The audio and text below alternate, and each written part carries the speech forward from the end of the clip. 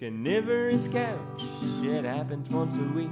It swallows us for 2 hours when we try to sleep. It forces us to watch a film about which we then speak. Carnivorous couch with Brady and Rob.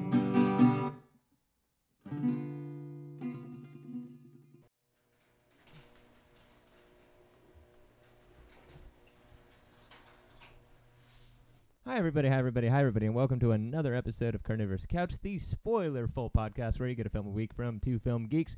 This week we have Brady, as usual, and also Tess and Rob. We did this other Mike Leigh film called Happy Go Lucky. Happy Go Lucky. From 2008. Yep, 2008. Let's get into it. Yeah? You want me to do a plot synopsis? You know, I want to do the first half and have you do the second half. All right. Test do the second that half. sounds good. Does That's that sound interesting. cool? sounds good. Okay, cool. So we start off with this chick, Poppy, right? Yeah, Poppy here. Her name's Pauline, but she goes by Poppy. She's played by Sally Hawkins. Sally Hawkins, who was also in... Blue Jasmine, recent Oscar 2013. nominee Yeah. for that, yeah. So, all that being that way, she starts out in a scene where she is parking her bike. There are bikes locked next to her bike. There are people locking and unlocking their bikes as we track through the crowd. She goes to a flea market or something like that, and then she goes to a bookstore. She goes to the bookstore. She's obviously very kooky at the attendant, and he's very standoffish, and she's like, "You having a bad day?" And he's like, "No, you're just a weirdo." And anyway, so she goes to the kids section. She reads a book, that. and then she leaves. Anyway, that happens. She goes back to her bike. Her bike's been stolen because it wasn't locked up. But she's not really pissed off or upset or anything like that. She's just... and she just kind of laughs at it. Actually, we have this motif throughout it where she just kind of laughs at the pain. You know, it seems to be a cyclical thing with her between whether or not she actually feels somebody else's pain or laughs at it, or her own pain or laughs at it. But that's something we'll talk about and what's it all about.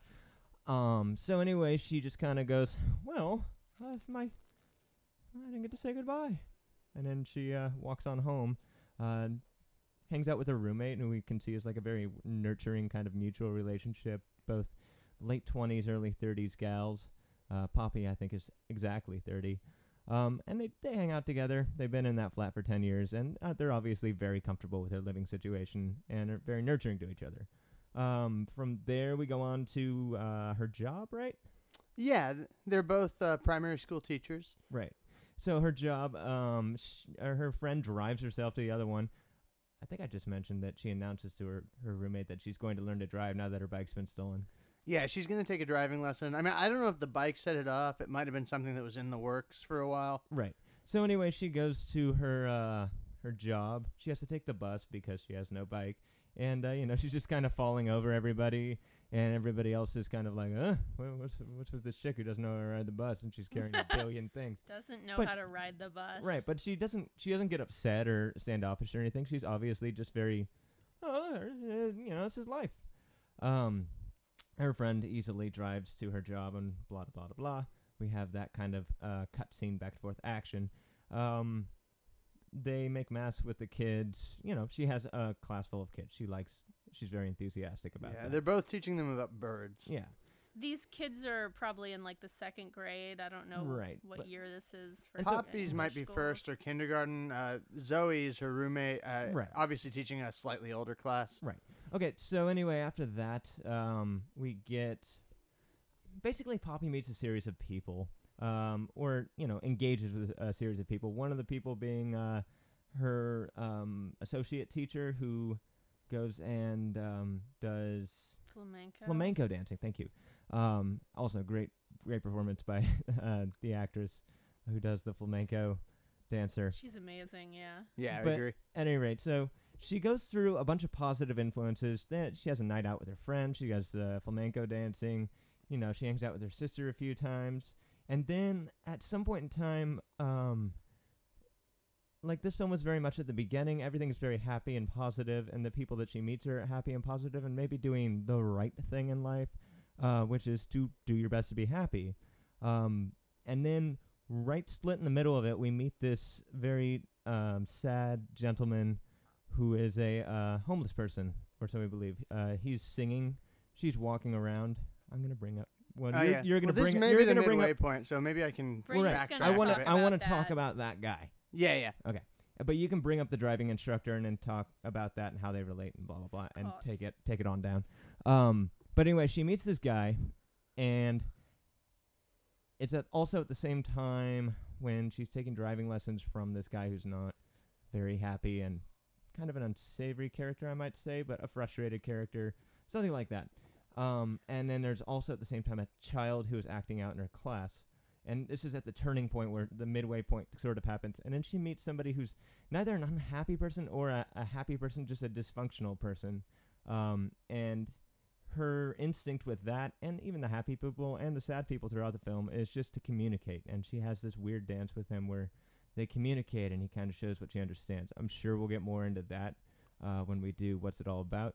But anyway, I'm going to hand it over to Brady to kind of tie in the unhappy driving instructor and the second half of the film. Yeah, I mean, so we meet this, the driving instructor, played by Eddie Marsan, great performance, fairly early on, probably like 4 or 5 scenes in, because it's a continual framing device, and it comes back from time to frame the actions around it, that she keeps having these lessons with this person who's kind of a diametric opposite to her, and it's kind of a duet between her optimism and his pessimism. And so we've got that going along. She also hurts her back because she loves to trampoline. And so... we'll talk more about that. But. Yeah. And so, but... Yeah, the climax in terms of kind of changing the tone of this film for me is... a lot of the scenes feel isolated up until then, but there's kind of this framing where she's standing at her window, and she's been a very happy, frivolous person, and she's at her school, and she's watching the kids at recess, and yeah, she looks outside, and she sees another child beating up one of the kids, and she just looks there, and then we cut to the next scene, which is her at another driving lesson. But as she's going through the driving lesson, and this character, Scott, the instructor, is going on one of his... We just had a transmission from a distant planet. As he's going on another one of his tirades, she kind of looks at him and sees him in a different way. And at one point she asks him, like, well, how was school? And then finally she asks him, were you bullied? And at that point, the scene cuts, and it cuts back to her at school, and she's running outside to break up the fight. And then the other big thing that happens in that scene is we immediately cut from there to her at her flamenco lesson in these boots, and they're stomping, because the thing we've gotten prior to that, when the flamenco teacher is explaining the origins of the dance, is that the gypsies brought it up, and it was a way of, even though they were, a people who were constantly transient, who were being persecuted, it was their way of declaring their territory, a positive, artistic way of saying, you know what, you cannot fuck with me, like, don't fuck with me, like, I'm standing up for my space. This means my space. And so it's kind of this moment where she goes from just being a purely optimistic, almost frivolous character, in that opening scene, one of the opening scenes where she's at a club with her friends. She's very, very kind of doesn't have her shit together. Maybe a little bit like our friend Frances Ha. And this... I'm so glad you said that. I want to talk about that later. This is the point where... And this is what the movie... Well, we'll get to that when we talk about what it's about. But what it is that she's suddenly taken not only with, first off, the realization that not everyone is like her, which I'm sure she sort of knew, but she just sort of was always going to be who she was, this very giddy, chipper person. And at that point, she almost becomes a scientist exploring the message of the movie, which is this kind of this war between grief and happiness and, the fight to be happy. And so at that point, she wants to kind of take apart misery, anger, grief, and understand it, mainly because she has this young child, who's already acting this way.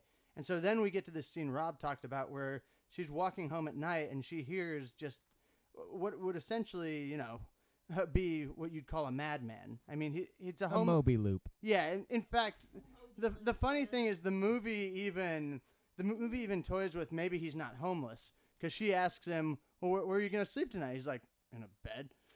He's like, oh, of course. So, because the point isn't the homelessness, what Poppy's trying to explore is people who are so the opposite of her, this place of grief that's almost primal. And that's kind of what the homeless guy is he's not even speaking in sensible terms, and yet the stuff he's saying is really interesting to me. It's almost like a weird beat I mean, poem. he's pretty sensible. He just has trouble communicating.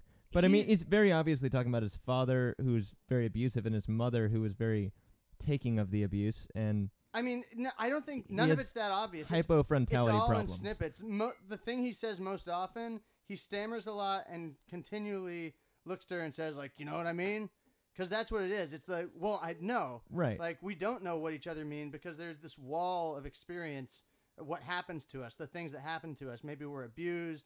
Well, we'll get into that when I think what it's all about. But I thought it was pretty really clear. not Anyway, part of a but go on. plot synopsis. Sorry. Well, yeah, sorry. It's hard to talk about without talking about it. So, anyway, at this point, the other thing that happens is she finally talks to her teacher, the friend who took her to the flamenco lesson, tells her she has a problem with a pupil, and they bring in a social worker who's able to uncover that the child is being abused at home by his mother's boyfriend.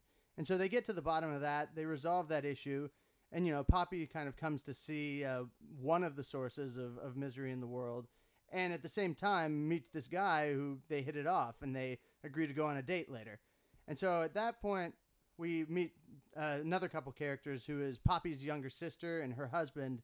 Poppy's younger sister is pregnant, kind of another opposite to Poppy, someone who, in quotes, has their shit together, someone who has the mortgage and the pension, and they're starting up the family, and they plant rose bushes in the backyard. And so they go to meet her, and they kind of, there's a little fight that happens there because Poppy's younger sister, Susie, gets annoyed because the pregnant sister is basically haranguing Poppy, haranguing those around her for not having the same togetherness to their life that she does. Even though what kind of comes out is that there's a little bit of grief or misery with her, too, not being satisfied in her life. And she's put off by the fact that someone like Poppy cannot have their ducks all in a row and still allowed to be feel happy. happiness. Yeah. And so they do that. They go off to that trip. And then when they return, they find that Scott is waiting in front of Poppy's house. And when she calls to him, he runs off. And so stupid. Yeah, why is that your reaction? He anyway? runs off like a stalker, basically. And then Poppy goes on her date with the guy, and they hit it off, and they have sex. And then Poppy comes for her last driving lesson, what ends up being her last driving lesson, and confronts Scott about it. And he is just in such a place of rage and kind of discomfort that he's driving wildly, recklessly. He's screaming racial epithets at the people around him. And so this is the point where Poppy kind of really holds her ground, where this duet between optimism and pessimism reaches its head. She takes his keys from him and says, I won't let you drive if you're going to behave like this. If you're going to be in this mental state, you're a danger to yourself and to others. And they have it out, and what kind of comes to pass is that you find out that a lot of this is Scott's sexual frustrations, feelings that Poppy was flirting with him, that Poppy was trying to lead him on. And so she calms him down and breaks off the professional relationship, and they can no longer be student and teacher anymore. And she kind of takes a long walk, and you can see she's very stricken. It kind of like this is the big hypothesis of her understanding of trying to reach out to people less happy than she is. And the last scene is her and Zoe, her roommate, in a boat. And Zoe's like, "What should we call the police on him?" She's like, "No, like that's not going to help him. Like it's not that any of that's going to change, but it's that she's come to this position of maybe just it's not a huge revelation. It's just understanding something different from yourself a little bit better, and that's where it ends. And then the film is over. Yeah. And so we go on to Hey, how do we like it? Hey Tess, how'd you like it? I really liked this movie. And I saw this once before, and I gotta tell you, I don't remember very much of it. I don't think I was paying that close attention the first time I saw it. I didn't really latch on to it. And then when I saw Another Year is one of my all-time favorite movies, as I'm sure anyone who listened to last week's or whatever week it was. And if you haven't, you should. Check us out at carnivorouscouch.com. Thank you. Anyone who listened to that would know that I absolutely love that movie. And I haven't seen much anything else that Mike Leigh has done except for Happy Go Lucky. And rewatching it now, knowing what I know about Another Year really made it that much more enjoyable. I think it's a little messier. I think it doesn't have as clear an idea about what it is or who the characters are as I would like. and it does, in comparison to what I saw in Another Year, things feel a little messier. But I really, really enjoyed it the second time around because I kind of knew what I was jumping into. So, yeah, I really liked it. I would say that it's an A. Cool. I also like this movie. It's very nice, very well put together, and I think very interesting in many different ways. It starts off with a very clear, mellow Johnny One Note sort of tone, and then it kind of devolves into a thing until it basically, after plumbing that valley, comes basically back up to the beginning of the film again, showing the cyclical nature of her transformation throughout the entire thing. So B+. All right. And I love this movie. I've seen this movie many, many times. And this was I'd already seen Vera Drake before seeing this, which is an excellent movie. But this is kind of the point I fell in love with Mike Leigh. And a lot of that is meat for What's It All About. But I'll just say that, I think it's an enormously... Tess is right. In a way, it's messier. But I think what that is more... Another Year to me is mythic and primal almost, especially with those clean chapters. This is more of a talk-based kind of intellectual exercise. It's an intellectual look at kind of how we respond to the world and this optimism versus pessimism, the attitude we bring. And so I think that's awesome. But the other reason I love it is the acting to me in Mike Leigh films is so perfect. And each performance is gone over in such a handcrafted way with that 1-month improvisational process, which we discussed in the Another Year cast, but they basically workshop around a skeleton script for months. So these are really lived-in characters. I think each character is an art piece unto itself. And I just love this film. I love the things it has to say about how we deal with life, and I love its character growth and the arc, and we'll talk more about it. The colors, children, the magnificent colors. The colors. I want to say one thing about that is that I feel like you get really, really well-rounded characters in Another Year, where like even if they're not totally likable or they have problems, like no one is quite as, and I don't want to say one note, and I don't want to say one-sided or flat, but there's something that's sort of like that about the driving instructor that you would never see in Another Year. Like even when someone behaves badly, you can really get into their head, and I didn't really see that with the driving instructor as much. What about like Carl, the son? But even he, and he's, Year. That's in Another Year. Yes. But I mean, like, even he, I think, like, has so much going on that is so readily apparent on the surface. There's a lot on his sleeve that you can just see. Whereas, like, with the driving instructor, they try and give him this depth, and but he still just comes off as nasty. And I'm not saying there aren't people like that, but, just from what I've seen with Another Year, I know that even when someone is that way, he's capable of handling them in less of a one-sided fashion. And yes, it's about pessimism versus optimism, but as someone who considers themselves maybe like slightly pessimistic and sort of on his side, I wanted to see him a little more well-rounded. All right, Anyway, great. Let's take a little break and do understudy. We're so sorry we couldn't get the actors to do the scenes from this screenplay, but we got 2 understudies, and to be honest, they're probably more famous anyway. So try to guess the actors, try to guess the movies. Tweet us at CARNY Couch. This game called Understudy is happening right now. all right. I was just admiring your sword. Quite a piece of work. Speaking of which, how is Hanzo-san? Oh, he's good. Has his sushi gotten any better? It's still the same old rotten fish that he served all the time anyway. I couldn't believe it. You got him to make you a sword? Yeah, I just dropped your name and he was like, oh, okay, to kill that asshole. Yeah, that'd do it. I suppose the idea is we cross Hanzo's swords, am I right? Yes. I mean, that's what we're gonna do. Well, it just so happens that this hacienda is its own private beach. Hacienda, what are you? Some sort of Spanish ambassador. And this private beach just so happens to look particularly beautiful, bathed in moonlight. And there so happens to be a full moon out tonight. So, sword fighter, if you want a sword fight, that's where I suggest. I don't know where you got that I was a sword fighter, but okay. Oh, would you shut up? Okay. God. Sorry.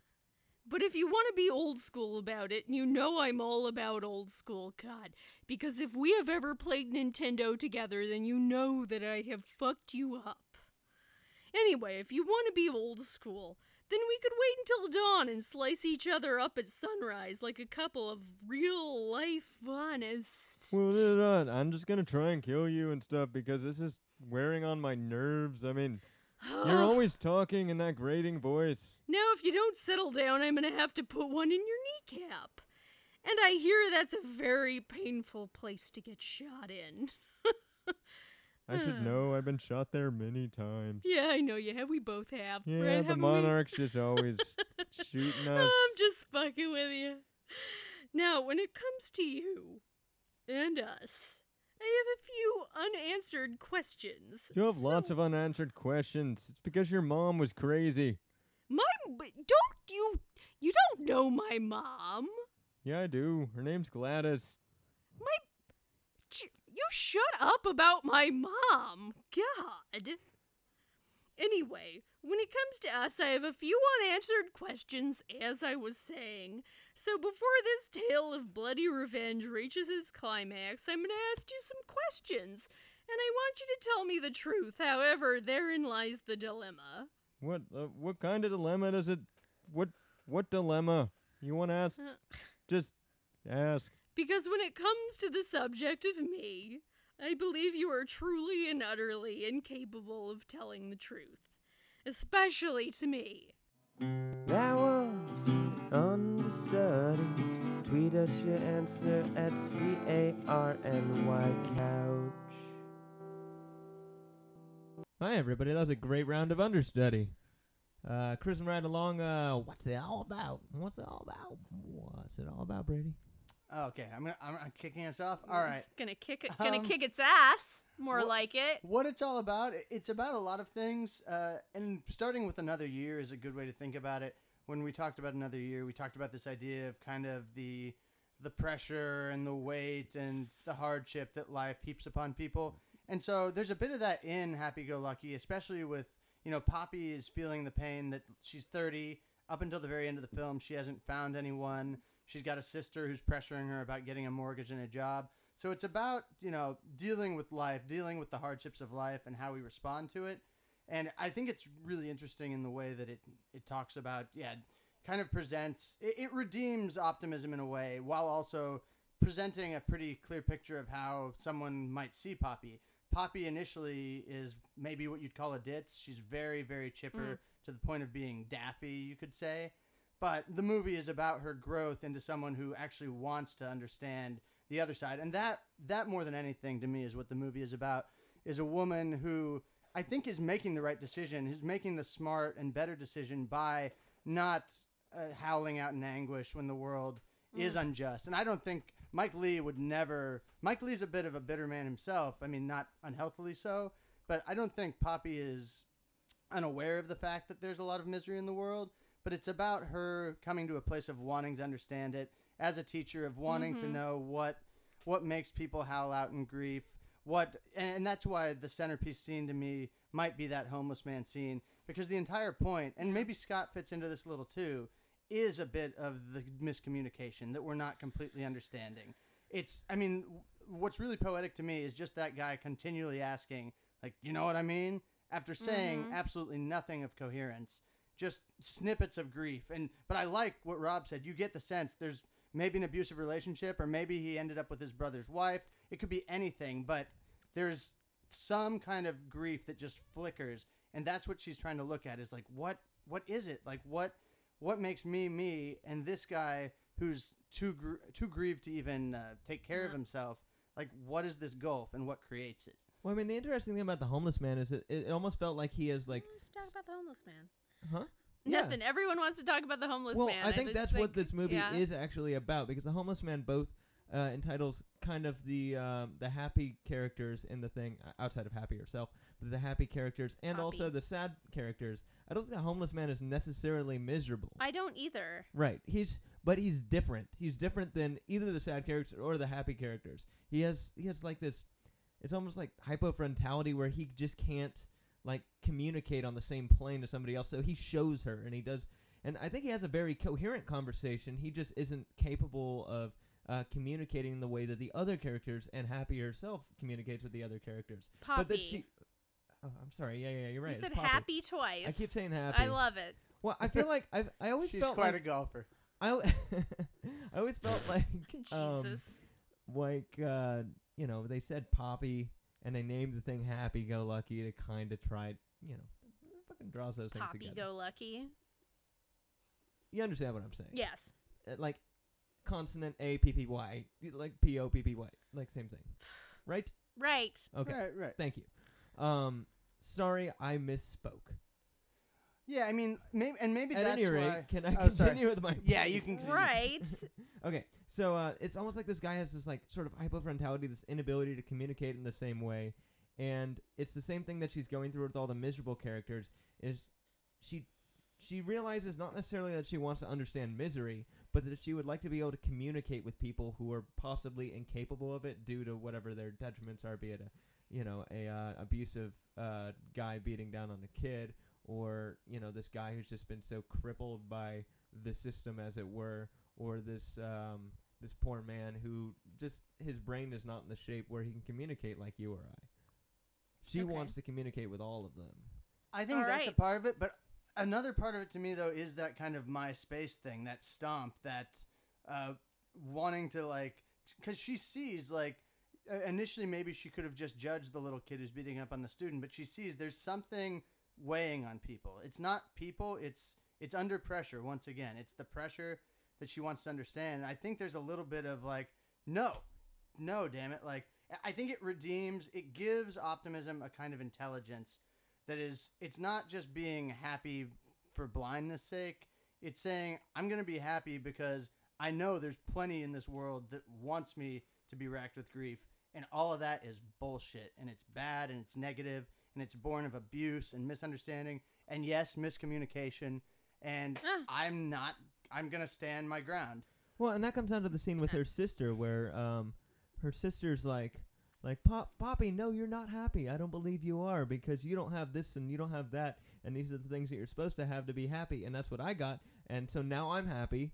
But I mean, she's obviously not. She gets very defensive about the idea that she could possibly not be happy. Right. And then it escalates very quick. Like, it's a judgment already on her, even before anybody judges her. And then everybody does judge her, because she's going well, not everybody, mostly Zoe. I was actually really curious about that family dynamic. Anyway, can I do mine? Yeah.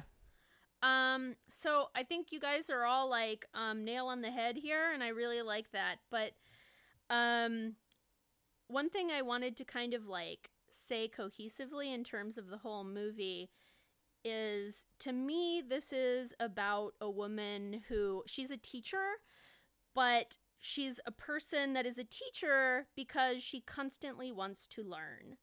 And JD always learns. yeah, so in the way, JD always learned.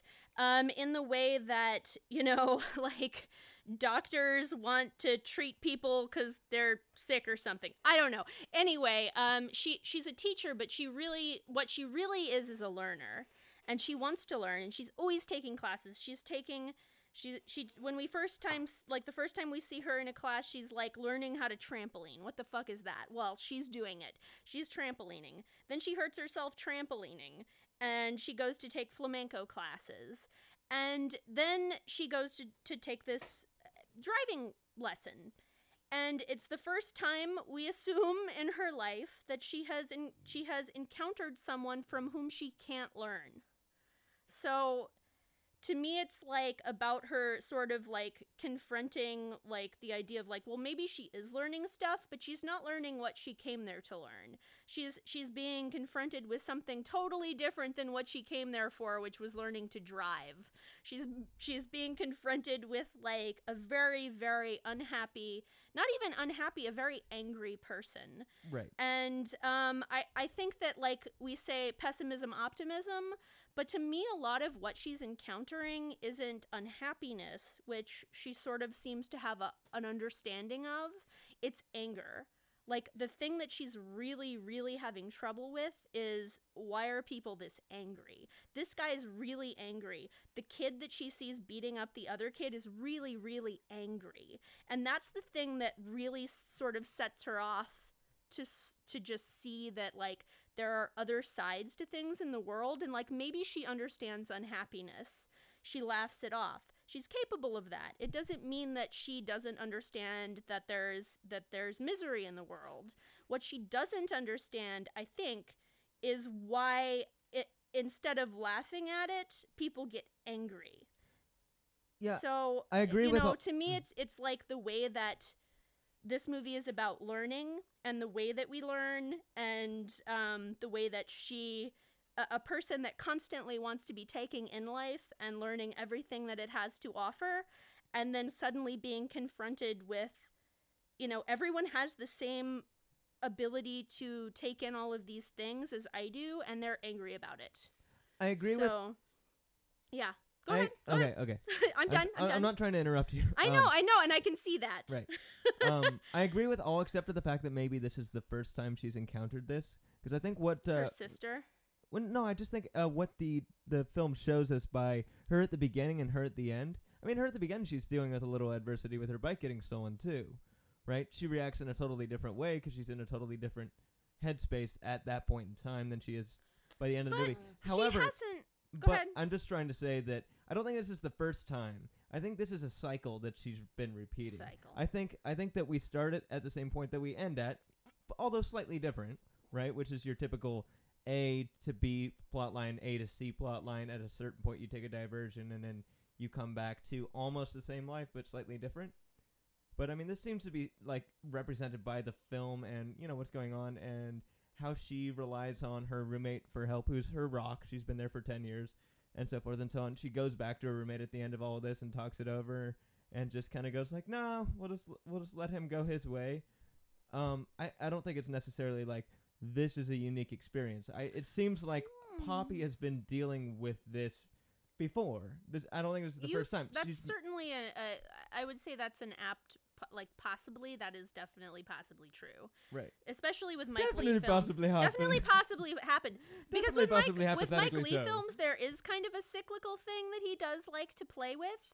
But then on the other hand, I also think that she does at the end of the movie, she does look like she is having the kind of emotional crises, this epiphany moment where she's really having trouble understanding what she just went through. And like watching it, I remembered thinking that this is how I felt when I was like 16 and somebody said something that blew my mind, and I just went around having a crisis of conscience and couldn't deal with my life and I just had to wander around for a while. And like, she really seems like she is so deeply affected by this in a way that indicates to me that she has not had to deal with this kind of anger from someone before. I think possibly, and I'll let you speak in just 1 second, Brady. I'm sorry. That it's just that she failed and she gave up and she said, "No, not same time next week. No, we're not going to have another lesson.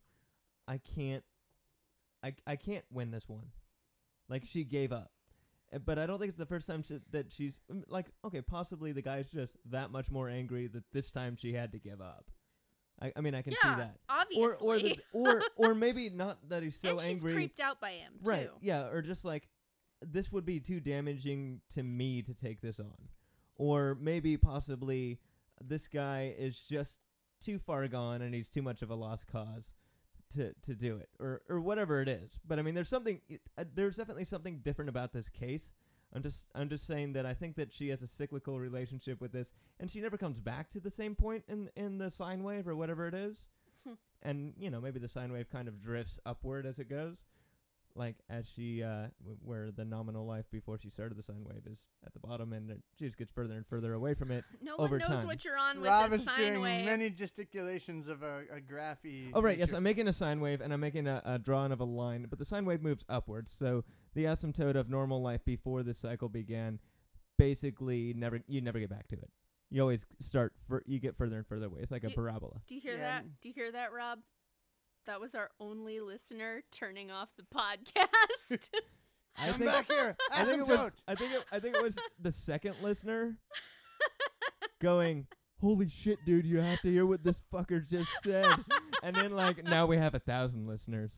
Uh Yeah, now huh. I think Grandy would agree with me. please use whatever psychotropic Yes, substances Rob. you like I would. to enhance us. I mean, I think because I was Grandy, you're here. Great. I was gonna Sit down. disagree with Rob, I but recommend hippie think flipping. I think Rob is getting to it a little more. I don't think this is cyclical. A movie like Llewyn Davis, that's cyclical. I think. Yes. Oh no, that's linear. But let's not get on a debate Shut about Llewyn up. Davis.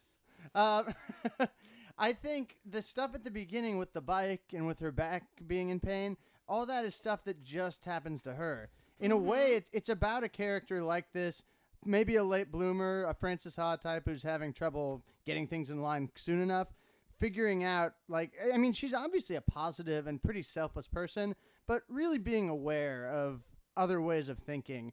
And yeah, I don't think I think she's probably wrestled with the way her peppiness, her chipper attitude is viewed by others all through her life. But I think this is the first time that she's really been rocked to her core by the presence of anger in the world. And I am going to revise because I think Tess has it. It's less unhappiness than it is just, there's that one brief thing where Zoe's in the waiting room where Poppy's going to have her back popped in. Mhm. And she sees a guy who's miserable and clearly in pain, probably hurt his back. And she's like, it affects your mood, doesn't it? And the guy looks at her weird, huh? Or it affects everything. Yeah, it affects everything. The way, something as simple as pain, it's hard to be happy because the world gives us things that make it hard. But Poppy laughs at pain. She laughs at She it. goes it feels weird. That's poignant in and of itself. Beyond context with the scene or any other scene is, it feels weird. This feels so unfamiliar to me. The only thing I can do is uncomfortably laugh. Yeah, no, totally. I think it's about, I think she's never going to unlearn this lesson, which is, even though I think Lee is on her side, lands on her side, the look on her face is one of, oh, shoot. Okay. Happiness isn't going to fix everything, and I can't fix everything. I cannot fix certain people. I don't think she gives up. I think it is the absolute end lesson. Their final lesson is, we're at an impasse. We're at a standoff, and nothing's going to resolve that. But I think the one other thing, if I can chime in just one more, what's it all about, is that Mike Lee sees both sides, but I think he does land on Poppy's side in saying that whichever's right or wrong, pessimism, optimism, whether either is justified, and there's certainly misery in the world, an attitude closer to Poppy's is the healthier response. Yep. The healthier response is not to lash out and to gnash our teeth and to, because that's the cycle. That's the cycle that's in the movie, is what happens to the little boy. Violence begetting violence, anger begetting anger. And I think that's a great place to stop and do our Metacritical. Excellent. Metacritical. Rob's never gonna win. Metacritical. Brady's the victor again. Woo-hoo. So it's time to play. Ooh. I'm gonna lose today. Metacritical, yeah, it's time to play. Hi, everybody, and welcome to Metacritical this week. We've got Brady, Rob, and Tess for all of it. So let's start off with Tess picking a movie.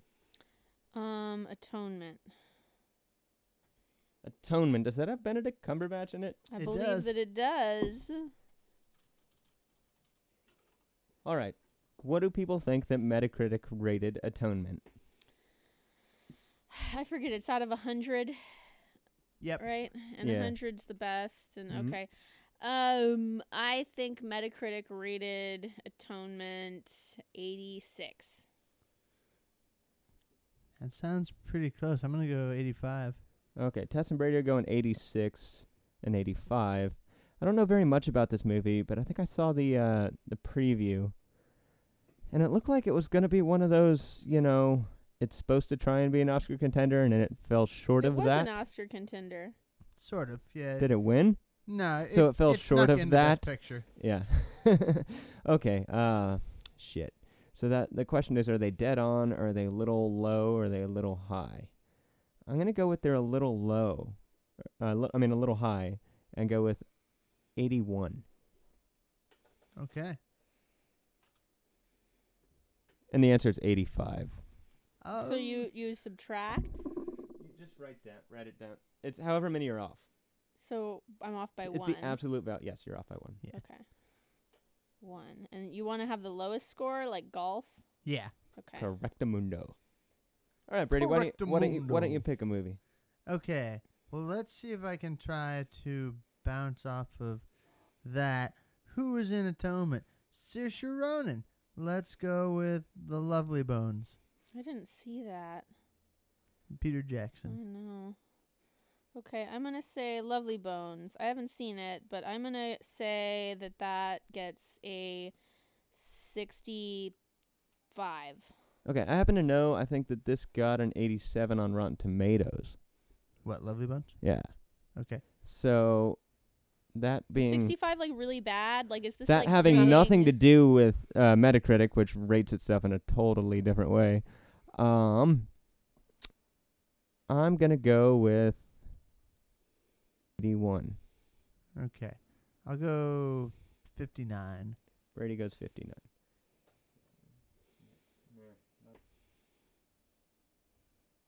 42. Wow. It's a shitty movie.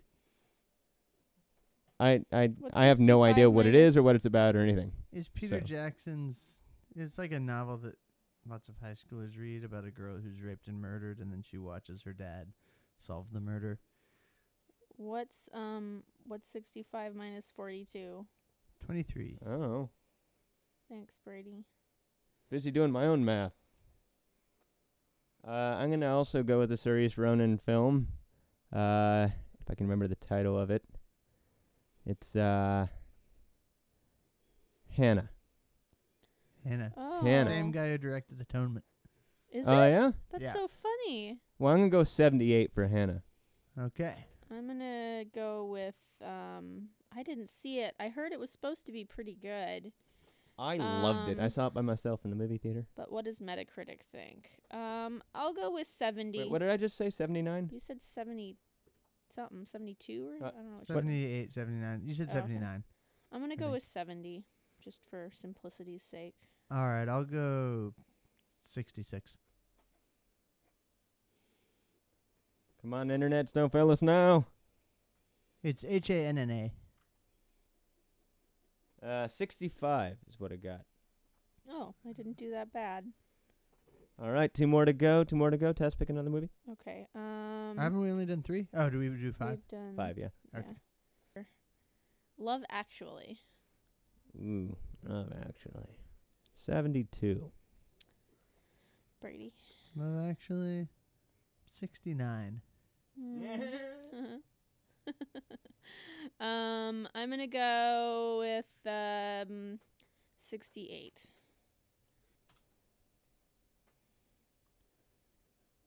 $55.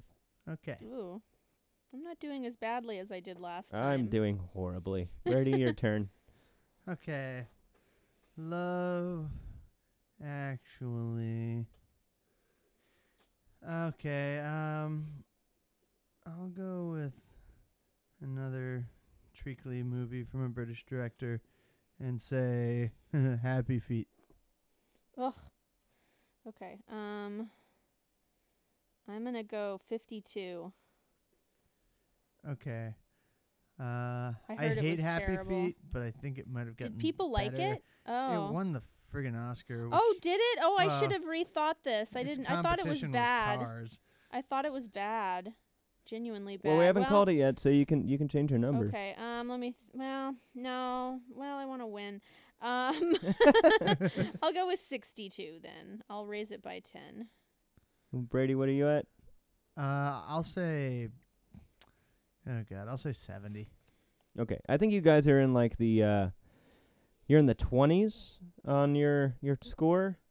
I'm at 74 right now. Yeah, So what'd you say? I said 70. And what'd you say? 62. 62. So the only way I can win is if it's actually 0.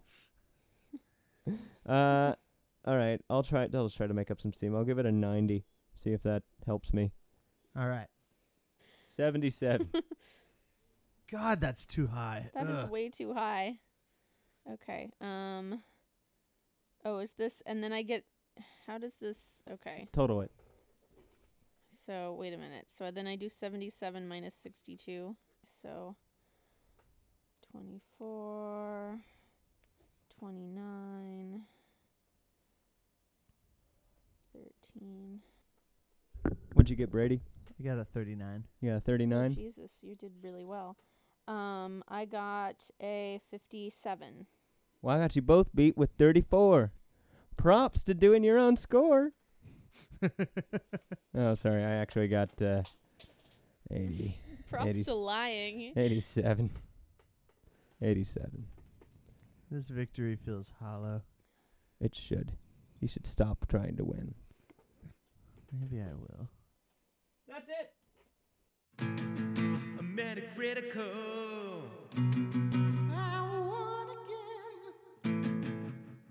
Fuck you. No. All right, everybody. That was a great round of Metacritical, and now we're back. I think Tess had a bunch of stuff. She said she was going to go on for hours or something. I might have. Yeah. Now it's time.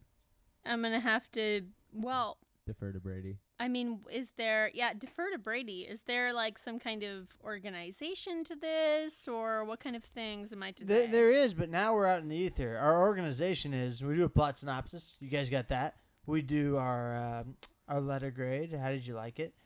We did that. What's and it we all did about? What's it all about, which is kind of a thematic summation, what we think the theme of the movie is. So now we and just now talk. we talk Summation. themes. Now we talk. No, not. We talking about themes or scenes or sorry. whatever we want. Scenes Yeah, individually, which is kind of similar in some and I ways. mean, if we're having trouble, the cool thing we can do is we could just play a scene, and then we can all talk about that. Well, one of the things that I did want to talk about was the fact that Scott, who is essentially what would be a villain in this movie. I don't want to. No, I don't want to go so Well, far it's- as to say villain, but it's not melodramatic. So he's there's not really a villain. he's not. He's not as rounded a character as I would like. And one of the things that he does is point out a few things about Poppy that I genuinely agree with.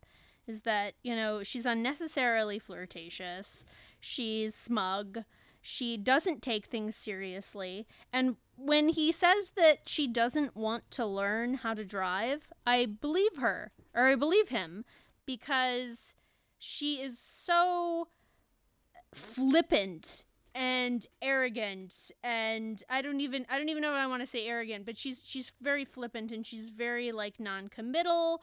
She is completely unserious about the driving lessons that she's taking with him, and regardless of whether he's a good or bad teacher, it remains to be seen. Eventually you see that maybe he's not the best teacher, but then also maybe he's not the best teacher because he's upset with her, which is not her fault. Totally. But the main point that I wanted to bring up is that some of the things that he says about her are true. And one thing I want to put to you guys is, does she incorporate that into anything that she learns? Does she reflect upon it? Does she go, maybe I am smug. Maybe I didn't want to learn. Maybe I am a really hard person to teach. Like, He doesn't does call her she smug, ever? though. He does refers to call a her pupil. smug. No, No, he he does calls call her her smug. smug. He does call her smug. I agree. He does. Okay, you may be right, but honestly, no, I don't believe she's smug. I mean, the entire the reason that's the centerpiece kind of framing device of the movie is that the movie is about looking at Poppy, not just Poppy, but anyone like Poppy, anyone who, like Tess says, I mean, the way Tess refers to it is interesting, kind of like unnecessarily, just like, she's just so chipper that it can lead a person to believe, like, are you putting me on? Are you paying attention? Are you paying more attention? to the point? You know, I think I had. Wait, you had more. Well, but okay, yeah, I'll let Rob get to it. But I think the point of the movie is that yes, she's very, very much paying attention. The point of the movie is that happiness does not make someone an idiot, and it doesn't also mean that they don't see misery in the world. That Oh yeah, optimism. like when he says, "Do you know what a right brain person is?" And she's like, Yes, I Yes, I do." do actually. And But he ignores just, her. He He's just kinda like- fucking steamrolls over her. Yeah. Yeah. It's that, like, you can be happy and not be an idiot is a big part of this movie, which is why I like it.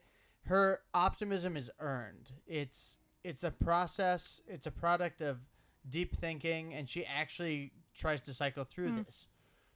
So, like, Yeah. I don't think it's fair to say that she's not there to learn. She's very much there to learn.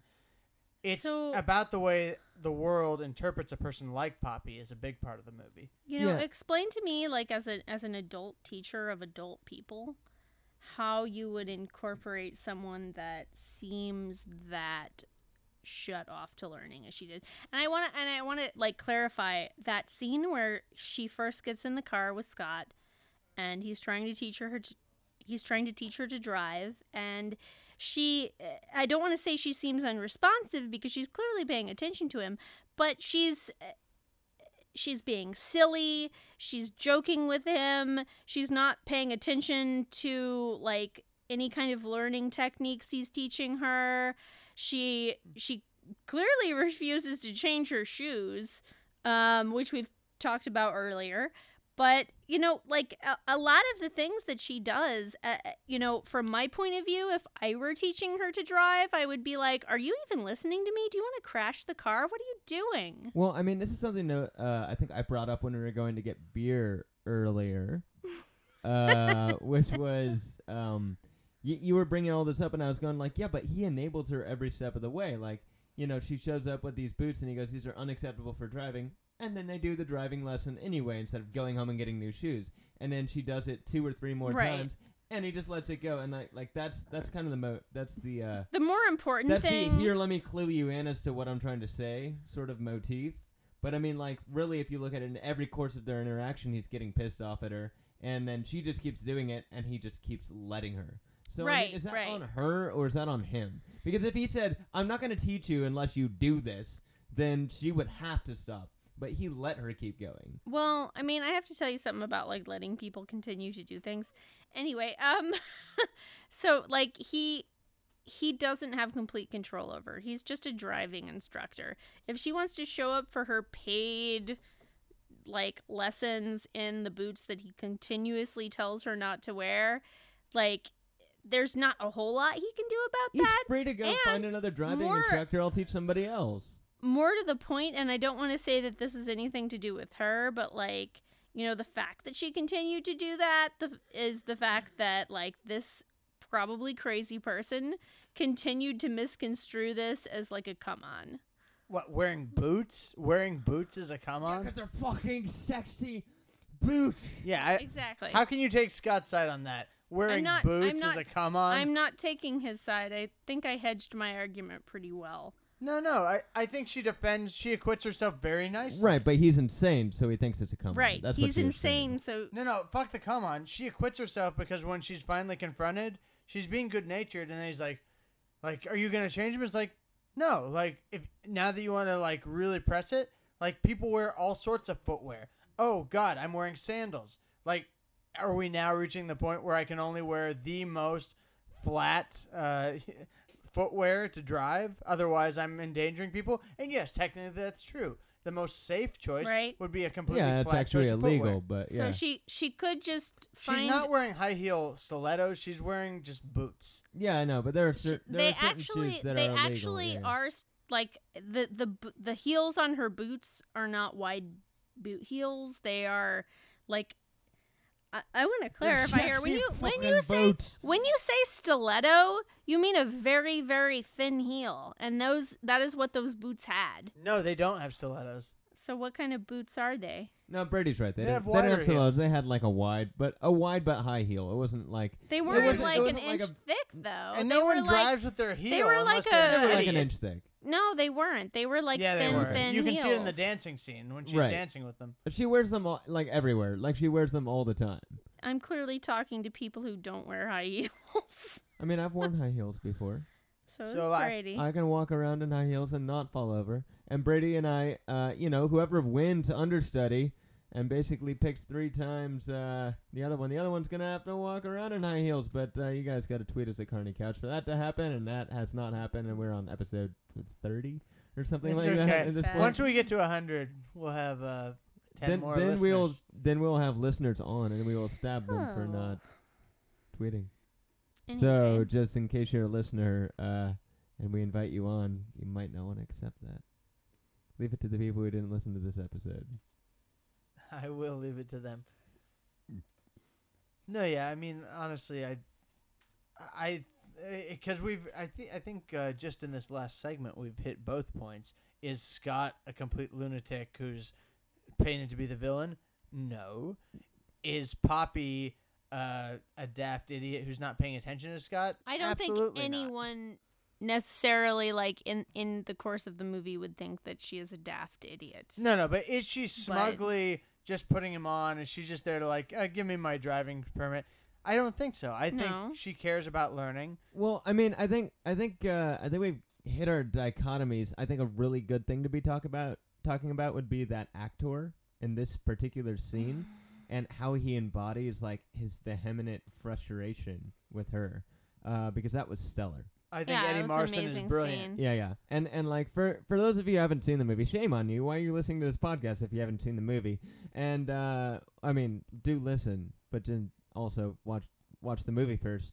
But anyway, like he's like spitting mad. He's just foaming at the mouth, Spewing, like yeah. and it's just getting all up in his beard and stuff. And that's a really hard thing to do as an actor because you're in a film and you know that this shot is going to be a camera on you, and that you're just going to be seen as this foaming at the mouth mad dog. So for somebody to have the balls to kind of do that and like act that way and act it out that much is, that very commemorable. It's good. Yeah. And he has to do it in a naturalistic movie full of naturalistic performances where it can't just be like a colorful villain. He still needs to fit in as a person. Yeah, there's no melodrama Mhm. here. This guy is just a dude who is has a hard time being. And A we know dude. angry dudes. Like, I know, I've met Yeah, people like Tess's Scott. brother's pretty angry dude. It's like someone Everyone in who's the just room like, is thinking Tess's brother. Thank you. Scott's the kind of Yep. person who's like, no one listens to me. It's like, Jesus, like, I really, like, I have something to say. And I actually leaned over to Brady or Rob or something, I don't know.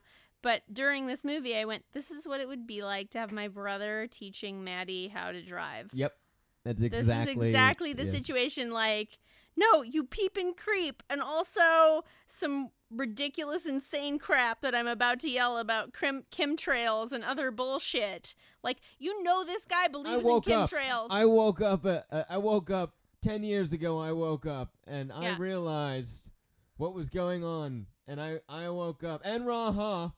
Yeah, INRA. I mean, your brother also has like a sense of humor. Scott needs a sense of humor. Right. That's the thing, though, is like, I think that's the main difference is that, yeah, my brother, like, is capable of understanding a joke where one is because he thinks himself, he's a comedian. This guy has no applicable sense Like, of humor. Andrew will call some shit out, but Scott is like, and that's where they misfire, and that's why I don't think she's just being silly. I think she's trying to leaven the mood. Like, she's just being like, here's a personal yeah. story about me. I'm telling you a silly story because Poppy's way of dealing with things is I'll add this bit about myself to relate myself to you. Well, But Scott takes She also everything tries to seriously. be very silly. She Yeah. tries to be What's silly wrong with to being everyone. silly, though? He's a There's- driving instructor. He's the one with the knowledge. She can be there and be silly and still listen to him. But well, it's I want dismissive to be silly in yes, a situation like yes, that. I I want I to don't be very. necessarily I want agree. to be very clear about where he's coming from early in the film. Is that he feels that she is being dismissive, and Oh, it no, is I know. no. She. Sorry, but she's. It's very hard to teach or even talk to someone who you feel is being dismissive, even if they're not being dismissive. Like, if you get the impression from someone that they are dismissing you, it is really, really hard to talk to that person. And I think that's a lot of his issue with her early on, is that, you know, he feels that she's smug and he feels that she doesn't want to learn to drive because she is being so incredibly silly during the instruction. Well, she doesn't take it seriously, obviously. It's just a thing. Like, she doesn't... She doesn't take any of her lessons that she takes seriously, quote unquote, but she still does learn from them, and she like accepts them, and She most gains of from them, I right? mean, she doesn't become a tumbler. She just fucking bounces on the trampoline. And most of them are funner, excuse me, than this More is. They're more funner. Most of the classes you see her take, like the flamenco, and you see her doing like a trampoline class, and like these are all like way more fun for her than learning to drive. Learning to drive is stressful. Maybe she's taking that stress out in a really ridiculous way. I don't know. You know I what? don't Learning to think it's drive ridiculous. isn't stressful if you just go off by yourself in a parking lot and start Seriously? driving the car around. I mean, but That's are not we fair. judging? Are we Well, judging? It's not. I Sorry. did that, though. Like, when I learned to drive stick, I just took the car myself. Most people take driving lessons and stuff. Well, I mean, I took driving lessons when I originally learned how to drive, but when I was trying to figure out how to drive stick, I just went off in a parking lot and I just fucking failed for 2 hours. And then I got the hang of it, and then I had my dad teach me after that, after I already kind of knew how to do it. And it was just like, tell me the finer points. Yeah, I mean, seriously, are we judging her that hard just for telling a silly anecdote or two in a lesson? I wasn't judging anybody. I Well, was just no, talking it about my wasn't- No, no. learning to drive But stick. I'm saying, no, just in a general Totally sense. off topic. No, he's No, but this is talking where we about- are on a filmic sense. She wasn't just being like, oh, I'm going to tell you a silly story, and then we're going to get down to brass tacks, and you're going to teach me to drive, and everything's going to be cool. Like, she I was... think con- that is she- what happens. No. She continuously, like... She continues to, like, quote unquote flirt with him. I don't want to, like, take She's that not too... flirting. She's with not... him. Wait a But, minute. like, I say quote unquote! Okay, so So, she's whoa, like... wait a minute. She is... Hold up. She's being flirtatious, which is not, like, to say she's flirting with him, but it is to say that she's being silly. She's trying to get a rise out of him. She's trying to get a reaction. She continuously, throughout the lesson, like, proves time and time again that she is, like, maybe not paying attention. And that, for a teacher, in any situation, whether you're a good or bad teacher, would be incredibly frustrating. And I, for one, was frustrated with her. But he also eggs her on, because he keeps talking about their personal life and this and that. And That's later, though. Well, I mean, second driving lesson. Okay, but the first driving lesson is where I was most frustrated with her. Right. And where I feel like most of this sort of starts to come from. But if the first driving lesson was like that, why wouldn't you, as the driving instructor, on the second lesson be like, now look, last time we didn't do this right. The right way, like, I'm going to tell you this. Like, he never laid down the 'Cause law and it's said, I'm the teacher, you're the student. It's He just played her game the entire time. Like, he Yeah. did not take responsibility for being the driver, and he just let himself get sucked in. Wait, okay. I'm fine. You got me on poppy mode here. Listen, guys, she doesn't do much except tell a silly story, which he asks her for. Yeah, like, he have eggs you, her on, though, He says, throughout. no, it's not even an egging. Like, it's not so bad. He just says, have you ever driven before? And she ill-advisedly maybe says, yeah, there was this time we Yeah. were drunk on a vacation. I drove a little car down the beach. And he immediately is like, no, well, that's not what we're going to do. We're not going to do that. I Right. agree that his reaction was over the top. However, like, when you're doing driving lessons in order to learn how to drive, in order to get your license, it's this kind of, like, official thing. It's like when you're taking a driving Right. test, right? Like, so you kind of treat it with some respect, like, as if you're going to school, right? Yes. Like the instructor is not on the same level with you, and she always treated him like he was on the same level as her. And he never stopped her. That was the thing that bothered me. That was the thing that made me uncomfortable. I'm like, Yes, why he is did. this teacher? No, why he- is this teacher not? Yeah, but he continued to ask her things about her personal life. He was like, Right. so it's just like that is not the professional way to behave if you want to foster this sort of. Because she student- because she started the whole personal conversation thing with him. Anyway, like I feel like he does constantly like shut down the fact that she's trying to be really silly about this. Oh yeah, and he he's like, tries. no, Enraha, listen to me, like blah blah blah. And she like won't do it, and she thinks Well, Enraha it's is also real kinda silly ridiculous. and She's like not listening. She's listening to it. but The he Enraha thing is pretty ridiculous. Brady, okay, so like, yeah, maybe she's listening, but if I were him, I would never, ever once know that. I would never assume that she was listening. Why? Because she's being friendly and making conversation during. a No, lesson? because she's being goofy and laughing through things that I say and interrupting me. That would be why that I assumed that she wasn't paying attention. It looks like she's not paying attention. I don't know. I mean, Yes. she doesn't interrupt him that much.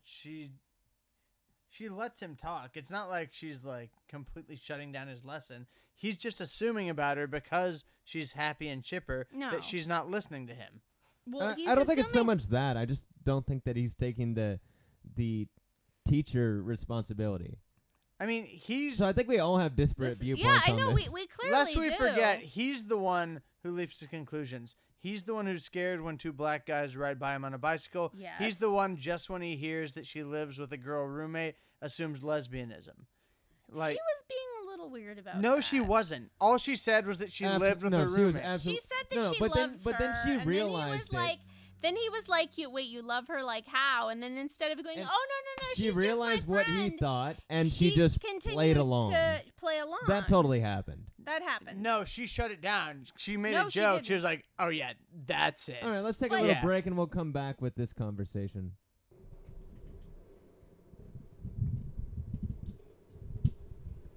You alright? Had a good week? Yeah. Oh, that's a bonus. Smells me.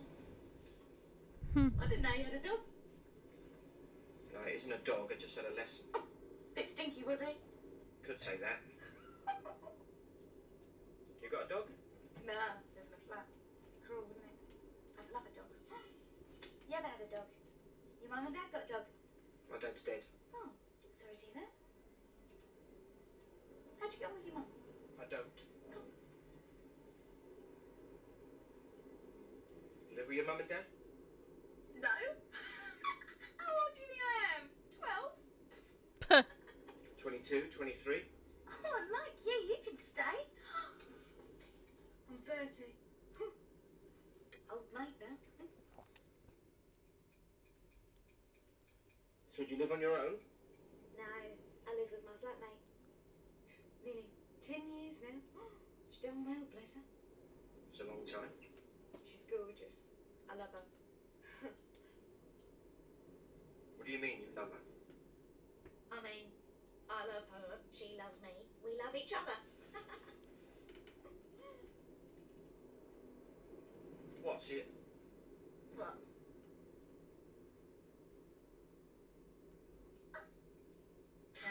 Yeah, that's it. That's us. You got a problem with that, Scott? No, nothing to do with me. I don't think it is. She didn't say Okay, no. stop. Put the car in neutral. Put the car in neutral. But why Put the would she handbrake have on, to? take your She hand off would the not steering have wheel, to. pull off the pedal and No. And that's her entire reaction is like, I don't care. I've "You have a stopped. problem with Now you tell me why I've lesbians?" stopped. Like, Got a headache? And he said yes, no. I have got a headache, and you tell me why. but I've he's got a headache. acting very just like. Time of the month. Well, because he's curious about her and he's Drop the toe, interested drop in the her. toe. No, he's acting stricken, just like. Boots. But puppy, what? Like, you boots. guys are- Every week I you guys ask are you like- please wear appropriate footwear, and every week you insist on wearing he's those like- stupid boots. Yeah, sorry about that. Is You know that what this something This that is vanity before you safety. are uncomfortable I'm with? sorry, Mrs. Jones. I'm sorry. Poppy killed your child, but don't worry. She looked really cool in her sexy, seductive boots. Am I keeping you awake at night, Scott? No. You sure about that? That's a little goading. Are you going to do something about your boots? It's after that whole lesbian thing. Cut for your knees. A lot of people Right, driving but- yours. Very well. On your head be it. Yeah, okie dokie. It's not his End business, scene. but So, thoughts? Brady has some. Well, thoughts on what? Let's get specific. Well, what were you saying before? I mean, I think.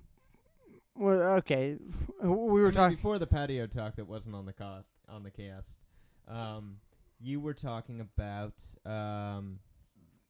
Let me see. We have the whole thing where what we were talking about is like that she mentions that it's a lesbian, and she goes like, "Oh yeah, that's us," and like you get this shot of him where it's like totally did not get it at all. Totally did not get the fact that she was joking, Yeah. and she just kind of plays it right. It's not. No, it's not. And then that we get that. She scene. wasn't joking. Hold on, and then we get that scene, and when he goes with the boots, she goes like, "Oh, what? Too sexy and seductive. Am I keeping you up at like that's goading? That's a little over the line of the professional relationship of a driving instructor and a blah blah blah." He So- shouldn't have said they were sexy, seductive boots. Right, absolutely. That was weird, and that's where you go, wait a minute. What's going on here? Exactly. Why So are you... they're both at fault. Like, that's not cool for her, and it's not cool for him. Yes, I do understand that his uncoolness and his... Like, that's where I'm at, is like, she's not behaving like a student, but he's also not behaving like a driving instructor. So what are we actually talking about here? I mean, I'm not with you guys on this whole like really, really formalized driving instructor relationship. Because I mean, it is a business relationship like one would have with a guitar teacher. You show like a Right. guitar teacher says you need to show up with No, your, yeah. you need to show up with your binder every week, your guitar in a case, and you need to have a capo, a slide, and a tuner. Totally. Those are the things you Totally. need to have. So, Totally. So you need to show up with your boots not on every yeah, week. real shoes. I think she defends herself very well on that count. I think that's that bullshit. other people drive. Right. I with think that's but- Scott trying to boots? control Okay, a woman. but I mean, like that. That's Well, all. But that would like sure. that would be like me saying to my my guitar teacher, "Well, no, I don't need a binder. I can remember it all, and I'm just gonna put the guitar on my back, and I'm not gonna use a case, and I'm not going to." And then every time I come over, if the guitar's fucked up because I fell down and I cracked it, or I didn't have a capo because I lost it, or whatever, like my guitar teacher would be like, "That's why I told you to have all these things to make my life easier, not to make it so that you could do whatever the fuck you want." But really, to me, it's a bit more like your guitar instructor with a girl student says, "Stop wearing that short skirt. It's hard for you to hold your guitar in it." But really, it just makes me uncomfortable.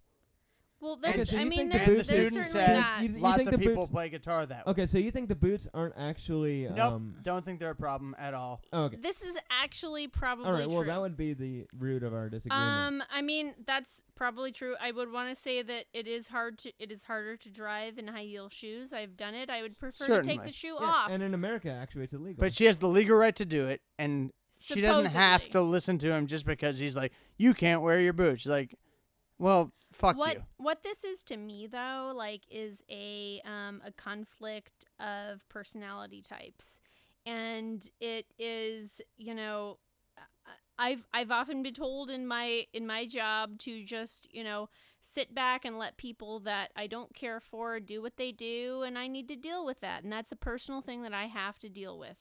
And one of the things that I think that Poppy should be doing is incorporating that there are fucking different personality types in her circle, and she needs to just shut the fuck up and deal with it. But Poppy's the one who gets that. Scott's the one who doesn't get it. I would go with Brady on that. Poppy is They just could- herself. That's it. She's not trying to change Scott at all. She's just trying to talk to him as a person. Right. And but, you know, like in that same way, I'm saying, you know, yeah, maybe I want to just be myself all the time, and maybe I can't do that because there are people that are not changeable that I'm surrounded with. And if I say, look, I want to change this person, people around me go, hey, no, don't do that. You just got to deal with your work environment or whatever. Well, maybe Poppy's right. Poppy doesn't try to change anyone. Well, She's just being herself. Poppy is probably maybe right in some cases, but, you know, there's a lot to be said for just dealing with the different types of personalities that are around you. The entire way the and movie plays out, though, is that accepting she that. gets him. She knows him by the end enough to calm him down for making a bad decision. He completely writes her off. The movie a lot is about how someone like Poppy just for being overly happy, overly giddy is written off for that trait. Yeah, I definitely agree that that's something that the film is trying to tell us, is that, like, okay, who's really wrong? The person who can't fit into society necessarily because of the way she's doing things?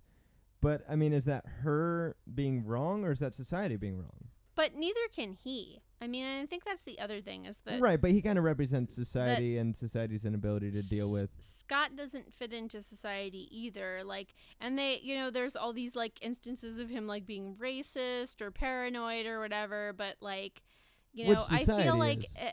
Yes. No, and I think that one of the things that troubles me a bit about this that I really like about Another Year and didn't care for as much about this is that Another Year, like, even gives their, like, villainous characters, like, multiple angles and different, like, where you go, I can really relate to this person. And it doesn't want to give you an instance where Poppy is wrong, and it doesn't want to give you an instance where Scott is right. Even though I think there are a lot of instances where some of the things that Scott is saying about Poppy are correct, they're just not correct in the right way. See, but I disagree with that. I think the movie is about how Poppy's wrong in a lot of ways. And I think we do see a lot of truth in what Scott says. The movie is about her arc. But here's what happens. Rightly or wrongly, I know Scott doesn't get to have this. But what happens is Scott is in no way interested in trying to learn from Poppy's optimism. The entire movie is about Poppy trying to learn pessimism, trying to learn something about the other side. She goes out of her way, foolishly even, to go to that homeless guy and wants to know what makes other people tick other than her. The movie is about her learning that there are people different from her and wanting to know what makes them tick. Ooh, I think we spent enough time on this, and we can maybe go to the homeless guy after a couple closing thoughts from Tess. Yeah. I mean, I don't know. Like, from my point of view, I want to say a couple things. First of all is that first sequence you see with her with Scott in the first driving instruction sequence, I was really on Scott's side, and I found everything that she was doing irritating and put off it, like it put me off, and I felt like if I were Scott, I would be extremely frustrated by the fact that she did not seem like she was trying to be there to learn.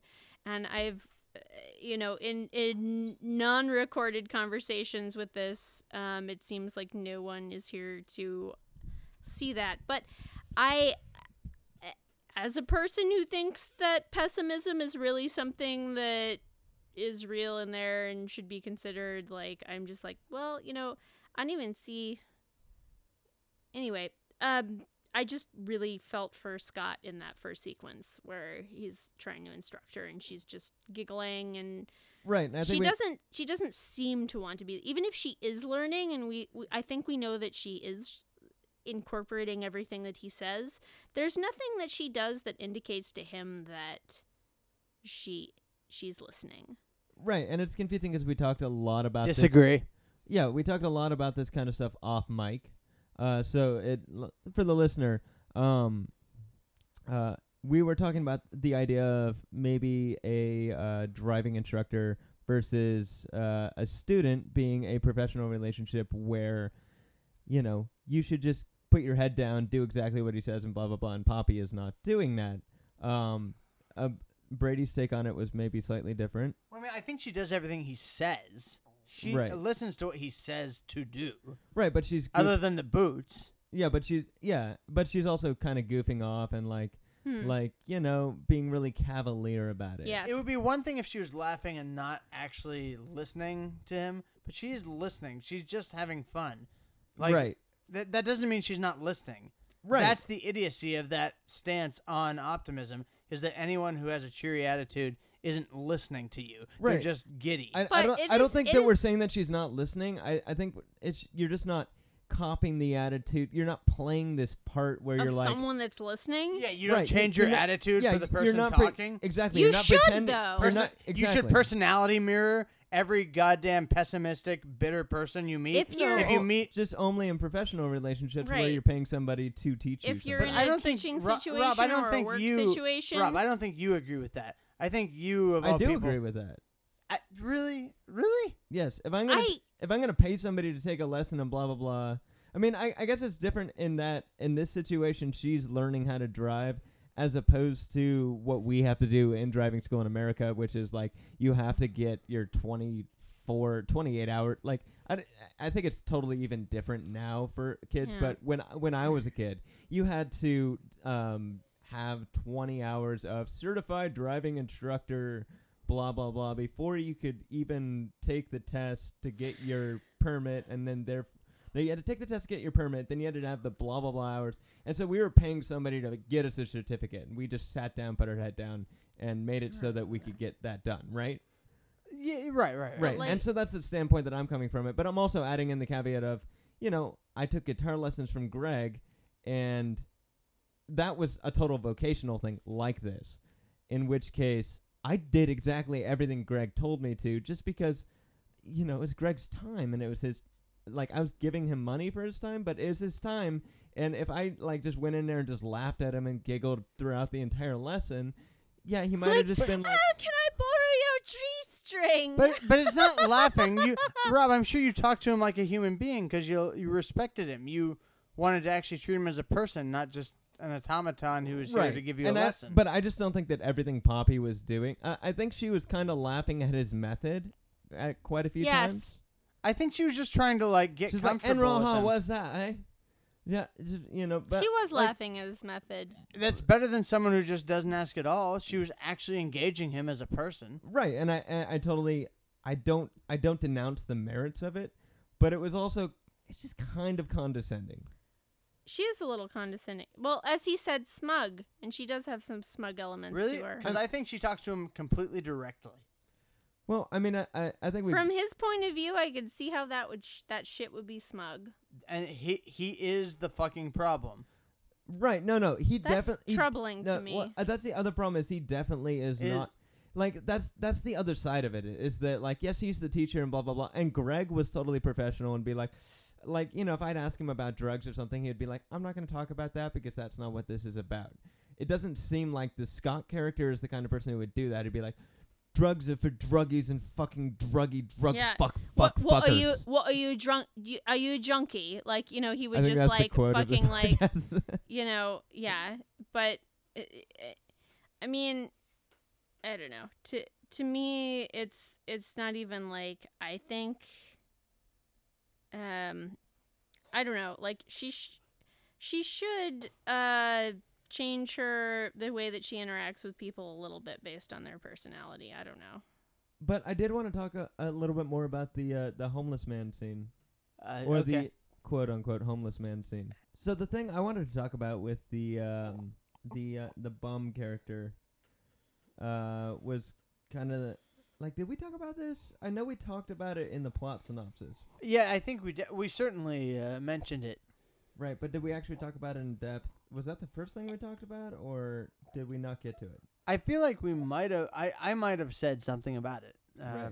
Well, I mean, my whole thing about it was like, here's Poppy trying to communicate, trying to understand this kind of alternate viewpoint from the viewpoint of somebody who's it's almost kind of like unhappiness as a viewpoint of mentally ill, right? It's just like this guy's so unhappy or so just out of it or so like destroyed by the world as it is in a way that he can't even do anything close to not only what Poppy does, but not even anywhere close to what Scott does or any other unhappy or semi-happy character in the film. Like this guy has like severe hypofrontality. He just doesn't even know what is the right thing to do in any particular situation or case. And like he's just trying to communicate. And what I viewed it was basically like him trying to tell the story of like who his father was. And he does like this like punching thing, and then he just stops and he looks at her and he goes, "Do you know what I mean?" And she goes, "Yeah, I know what you mean." And then he says like, and then he goes, and she, and then he just like drops his hands to his side and goes, or like shakes his head or whatnot. And then he goes, "Do you know what I mean?" And she goes like, yeah, okay, And then he just goes through all this stuff and like, They have a moment after that where like he takes a step towards her after taking a piss, Right. and he just like starts to touch her face, but he doesn't actually touch her face. Right. Right. And like one I way think to he touches it for a second. I think one way to view it would be that she kind of pulled away and that made him not touch her face. The way I viewed it was he was never going to touch her face, and that's just him making another statement like, and because of this, I can't. Do you know what I mean? Well, I mean, yeah, and I see what you're saying. I mean, I think that scene is totally about her. What to me, what it is about like why I think it's beautiful and why I think it's very poetic. Not just in like poetic expressive, but like it seems like a poem to me. Is that it's about these bits of like recognizable emotion, recognizable language popping out through the scene. We get this sense that there was a person who he has a serious issue with. There was a woman who he feels very protective of. But mostly it's hard to put together, and you can string it together any way you want, and it's all strung together with him saying like, do you know what I mean? And the point of it is like she's going through this issue with Scott. She's going through this issue trying to understand what's making her student be violent. And so she's gotten to the very bottom of the barrel. Someone who has been so hit by life. Something has happened, and we don't quite know what it is, that they're essentially living on the streets. And so all of that is punctuated with, like, do you know what I mean? And, like, to me, that's very poetic. It's just like, well, I don't know exactly what's going on with you, but I know what you mean. And what you mean is, like, there's something that happens to each of us that's so specific. We each experience hurt in such a specific way that it's hard for us to figure out what sends us to different places. What makes someone Poppy? What makes someone Scott? What makes someone any homeless guy on the street? Like, any person we pass on the street is a different story of hurt and misery, of something that's happened. And that's what Poppy's trying to figure out. And that's why I think, you know, I really do respect Poppy, because she may be a ditzy optimist, but she's trying to understand what makes a pessimist. She definitely gives anybody that she runs into an encounter with, like, a tremendous amount of leeway and a tremendous amount of I will bear with you and sit here and go with you and try and figure this out as best I can. And to be honest, most of the time, especially with the two really momentous occasions, the homeless man that we were just talking about and Scott, who we were talking about previously, it's not her that goes, I'm done. It's them. Like him going, he just kind of did that thing, and then he just kind of sauntered off into the night. Well, But that and entire- with Scott, I mean, I his whole wanna- thing, Scott just kept going, I just want to get in my car and go home. I just want to get in my car and go home. That's the thing, though. It's like, that's actually funny that you said that, because like her last bit of conversation with the quote unquote homeless person is like, well, where are you gonna sleep tonight? And he goes, in a bed. In a bed? Yeah, but And I mean, then like that's almost also, condescendingly, and then like walks away. And it's like, well, from that I'm almost like, I thought maybe that- he I is thought that gonna might- sleep in a bed. I thought that might have been earlier on, and then they have a couple more No, words. that's and like then No, the no, last that's thing. right at the That end. is That's the the ending last thing? thing that Alright. he says to her is, she's like, well, where are you gonna sleep tonight? And he goes, in a bed, and then just leaves.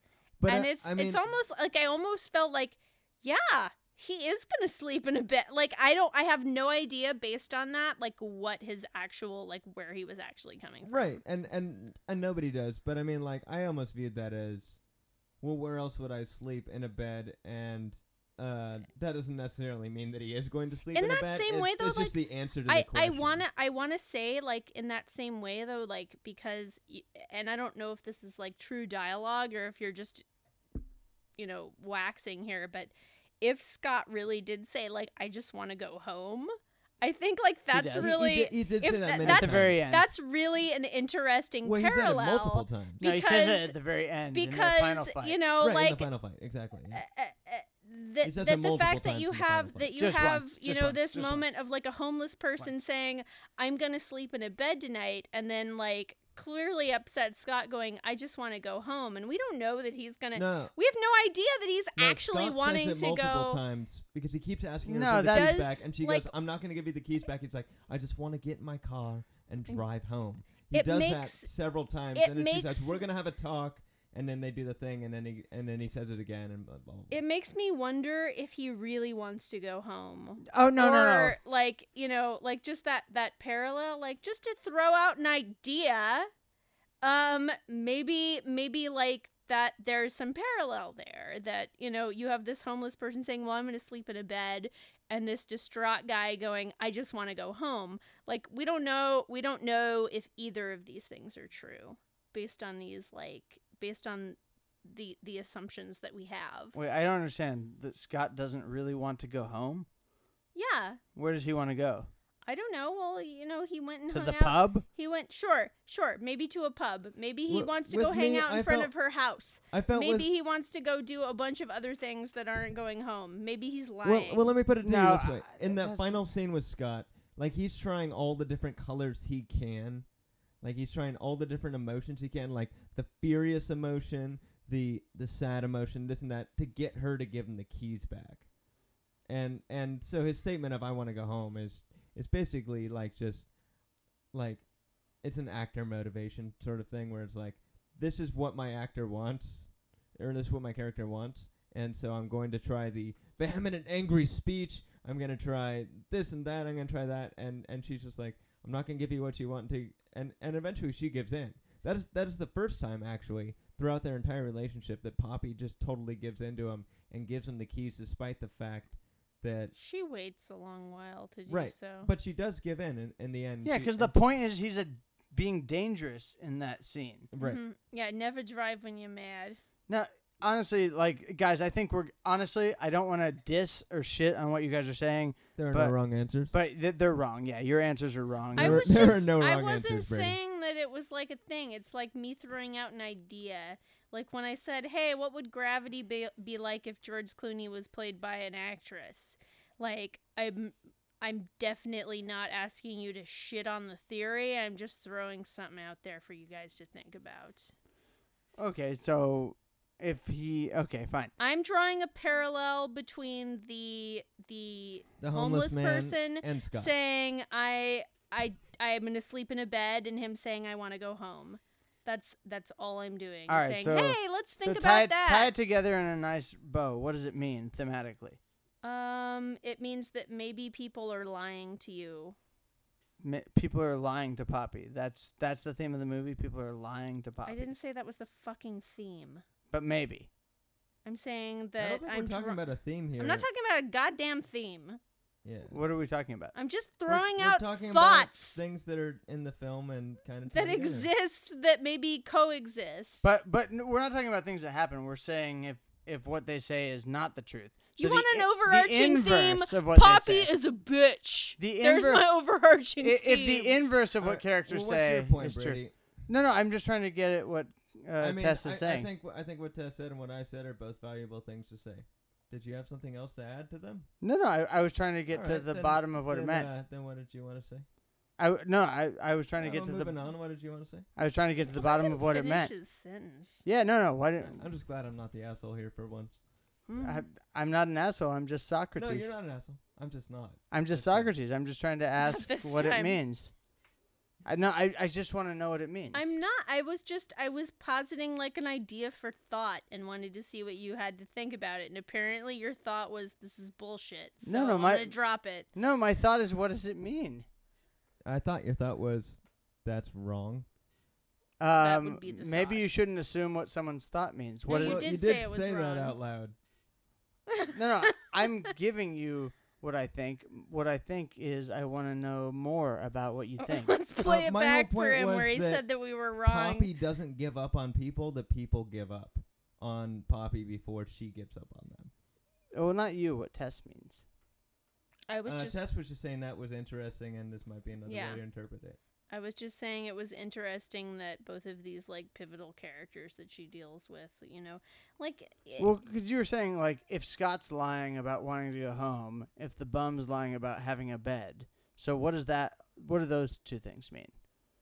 I don't know. I'd have to think about it a little That more. without Poppy's outlook, perhaps they can't entirely understand the fact that they don't have a home to go to. Okay. Does that tie it together and Hmm, neat that's enough good. package for you, No. Pompey? No. It doesn't. Hey there, Pompey. Especially since you didn't posit either of those 2 points. Well, I posited the point that that Scott says he wants to go home, and I posited the point that the bum says he was gonna go sleep in a bed, and that's how he breaks off the conversation with Poppy. Yeah. No, but what I'm interested in is Tessa's idea that he's lying. Well, I'm not saying that they necessarily are, but I'm saying like But the possibility. These two things seem to ring so similarly to me that I'm saying, well, maybe it's an She's saying indicator. that sounds interesting. that- I don't yeah, understand why that- you're picking that- it apart that, as much as you yeah, that I'm. I'm not that picking I it apart. have- I want to know more I'm about saying it. like I don't I have an just wanna idea. know I'm more just about it. saying this sounds like an interesting don't have parallel more. to me. I want to know what you guys think because I don't have any other ideas. I'm just saying it sounds like an interesting parallel.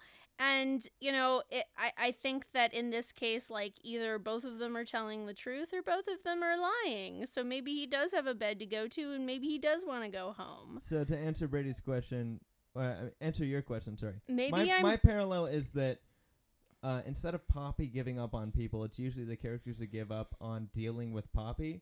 And yours is, and Brady's is, they don't have anything to do with each other at all. No, I wasn't saying that. I wasn't saying anything. I was asking. Well, Tess just asked the question. What might these I'm things positing an possibly have to do? idea. Like, That's my I'm not answer, and saying your answer that is they. I don't think they have anything to do with each other. No, I didn't say that at all. Okay, then go ahead. If you want to know what I think of the homeless guy thing, No, what do you think about the point of the homeless guy saying, "I'm going to sleep in a bed," and breaking off the and conversation Scott as such. saying, "I just want to go home"? Do those two things have anything to do with each other? That No. was Tess's question. Scott saying "I want to go home" is probably one of the most honest lines in the movie. It really is him, like, at a breaking point, where, but he got caught in a lie in that scene and was acting dangerously. Well, Scott is in the actually, wrong in that scene. what lie did he get caught in then?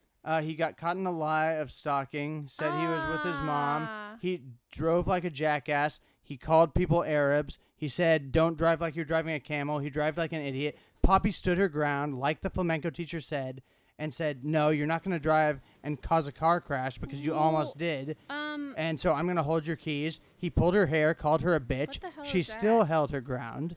And he finally confronted her, made it all about sex. It turned out that really this was all just about him having a crush on her.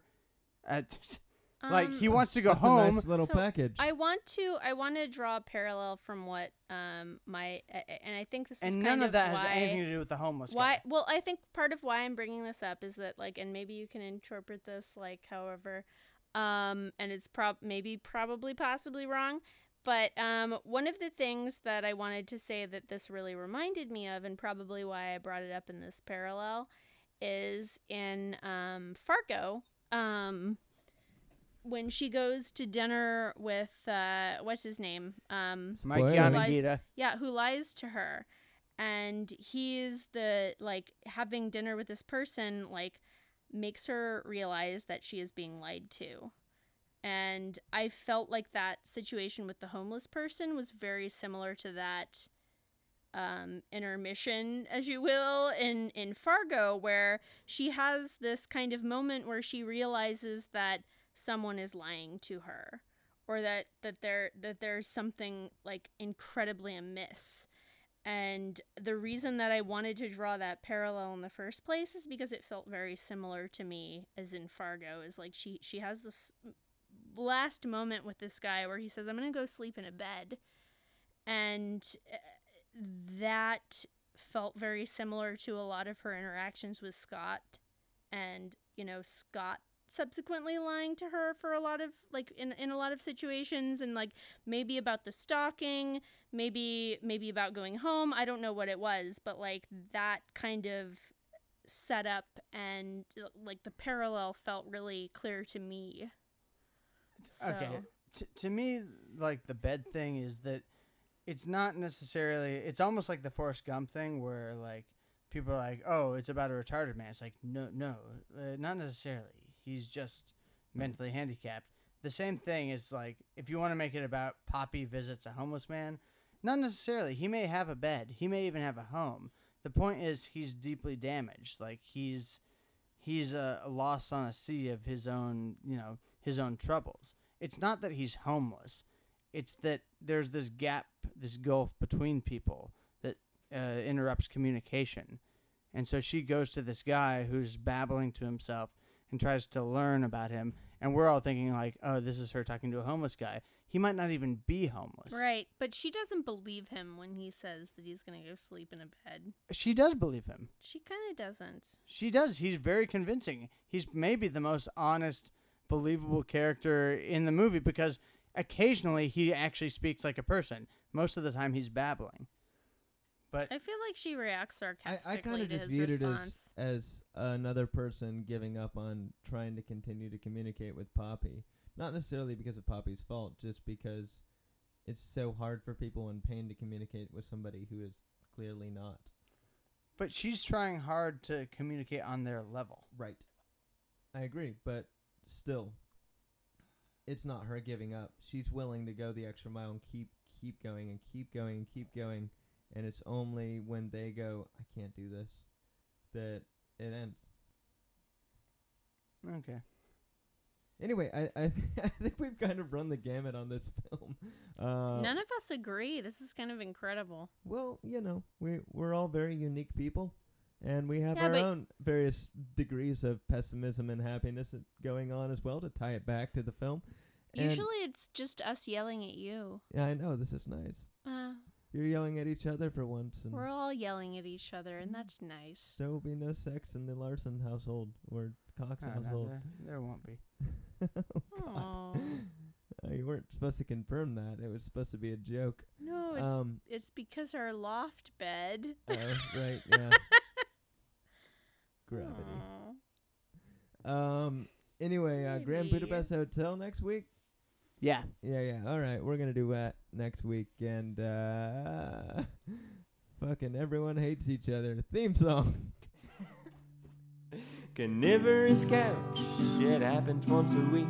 It swallows us for 2 hours when we try to sleep. It forces us to watch a film about which we then speak. Carnivorous couch with Brady and Rob.